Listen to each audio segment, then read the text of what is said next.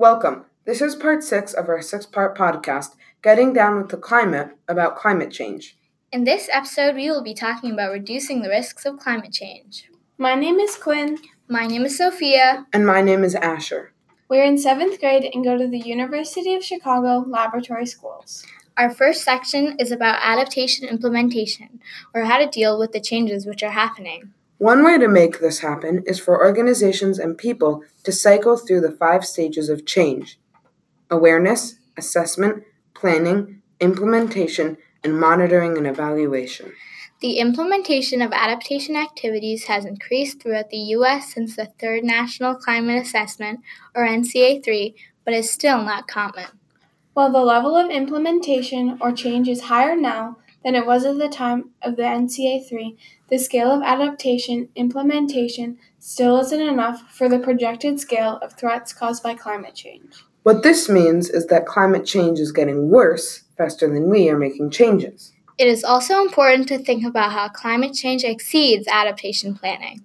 Sophia, what is adaptation planning? Well, the progress of adaptation is how things change over time, and adaptation planning is how you change based on how the climate changes. It has really slowed because of the assumption that the climate is and always will be what it was like in the past. But haven't humans caused carbon pollution in the atmosphere, which has increased the frequency and intensity in some types of storms and extreme heat, drought, and sea level rise? Yes, actually. It will get even worse as the differences between climate patterns increase to a record level. Climate change is expected to grow even more in the future because of greenhouse gases, or GHG emissions. Lots of different organizations have had a hard time working with these changes and have done different things, some that worked well and some that did not. Companies and governments use the same adaptation cycle from earlier to make changes, which are awareness, assessment, planning, implementation, and monitoring and evaluation. There are many published guidelines to help individuals take actions to reduce the risk of natural hazards. For example, the City of Chicago suggests residents in flood-prone areas take actions to prevent damage from floods, including building barriers to stop floodwater from entering buildings.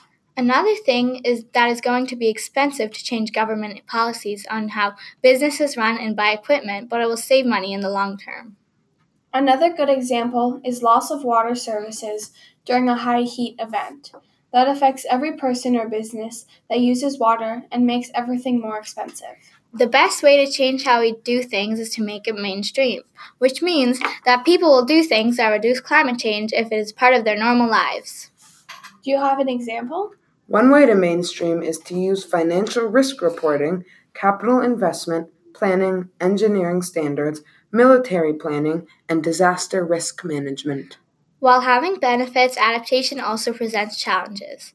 These include difficulties obtaining the necessary funds, insufficient information and relevant expertise, jurisdictional mismatches among those responsible for taking adaptation actions and those who benefit from those actions, conflicting interests among relevant parties, and the pressures on agencies and professionals that serve the public to act cautiously, in particular by seeking to follow long-established procedures and experience. Funding often slows the ability to make changes because adaptation is funded by both local and federal governments. Full-scale implementation of the proposals resulting from the adaptation planning would require lots of resources that they do not have or may not want to spend. Whoa, guys, slow your roll. What about mitigation? Oh yeah, I forgot about mitigation. Mitigation-related activities are taking place all around the U.S. in all sectors. Well, what is mitigation? Mitigation in relation to climate change is when you avoid long-term risks of climate change. Well, why haven't I heard about this before? In the lack of larger-scale mitigation efforts around the globe, climate change is supposed to make substantial damages to the U.S. economy, and for most of the topics previously discussed in the topic series, like human health. Wow, that's amazing. Many climate impacts can be reduced in the 21st century through global-scale reductions of GHG emissions.